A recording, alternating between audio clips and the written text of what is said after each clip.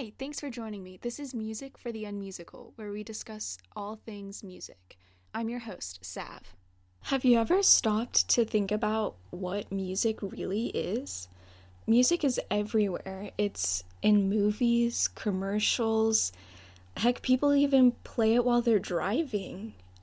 And a lot of times when you think of music, your favorite song or your favorite band might come to your mind, but is that really all music is? It's just songs that can be played on the radio?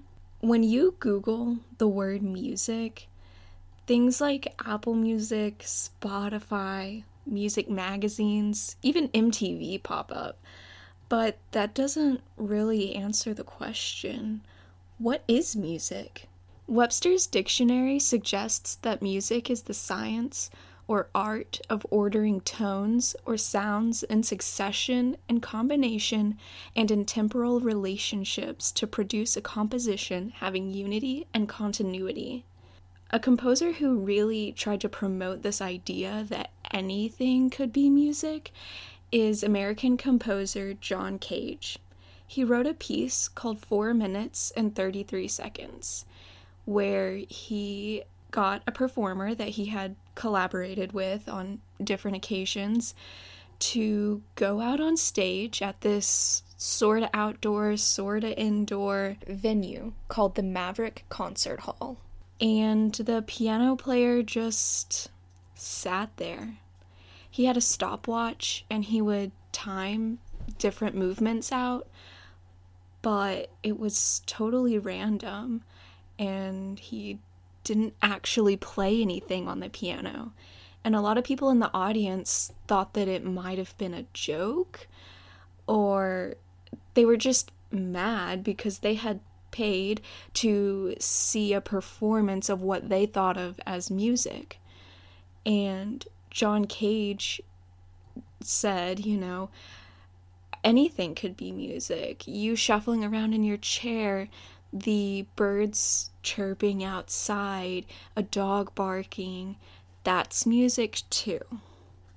John Cage wasn't only a composer, he was also a philosopher. And he had this idea that all sounds were created equally, and that by not including things such as environmental sounds was discriminatory, basically. And so he wrote this piece, 4 minutes and 33 seconds, as a way to point out that, sometimes it's good to just kind of sit and listen to your thoughts and listen to the leaves blowing in the wind and just listen to what's going on around you. This idea of leaving parts of music to chance or just what happens to happen at a particular moment is called aleatoric or chance music. And John Cage is very prominent in this field of music. He even at one point wrote a piece of music for 12 radios that were all tuned to a different frequency, and he called it his imaginary landscape number 4, because in his opinion, even that could be music. So music isn't just your favorite song that comes on your Spotify playlist. It can really be anything, but that's not to say that music and its traditional definition isn't music, because it is. This type of music and just movement within the music world may also remind you of what was going on in the art world at roughly the same time and during the early 20th century until now in modern art, where people were pushing the boundaries of what could be art. Some people who might come to mind are Marcel Duchamp, who took a urinal and signed it R. Mutt and put it in a museum to be art. Also Jackson Pollock, who just splattered paint all over canvases and now he's super famous. that was the same idea that John Cage was trying to go for, of questioning what is music and what can be considered music. Another possible definition of what music is in David McGill's book, Sound and Motion, and he suggests that music could also be motion. It's moving somewhere, it's fluid, and it requires the listener to be thinking about what they think the music is moving to. David McGill also says that he thinks music is alive, that it's constantly having an ebb and flow. It's getting louder, it's getting softer, it's making you happy, it's making you sad, and that, in his opinion, that is what music is. Another question that people tend to ask about music is it important and why? Especially in this day and age of school boards voting to do away with their music departments in order to save money.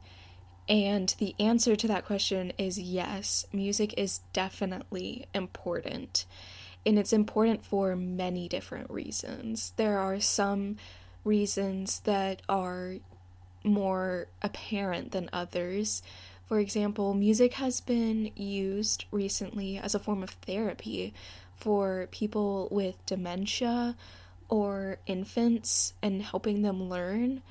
And also, it just helps you feel better. I mean, think about it. When you're sad and you listen to an upbeat song, then your mood is uplifted. Or also, music has been used as a political statement.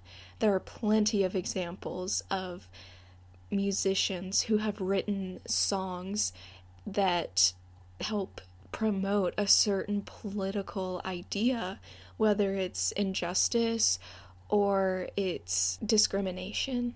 Music, like any other art form, is a great platform to promote these kinds of ideas, but also music can just be fun. It can be fun to listen to, and it's very important that music is promoted and talked about so that we can keep it in schools.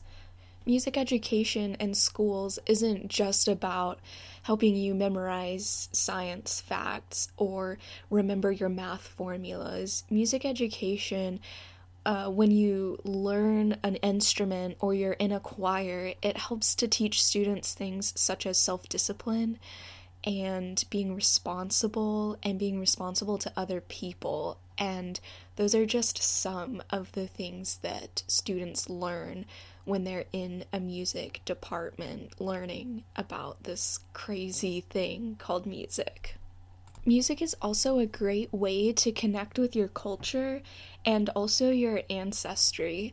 There is such a rich variety of world music that is really fun to listen to, and whenever you get your Ancestry.com results back, it is so fun to just sit and listen to the music that your ancestors probably helped create. So if we take music education out of school, then students would be missing out on an amazing opportunity to learn all kinds of amazing things. A great way to ensure that future generations will be able to learn about music is to always vote yes for politicians who agree that music and the arts needs to stay in schools.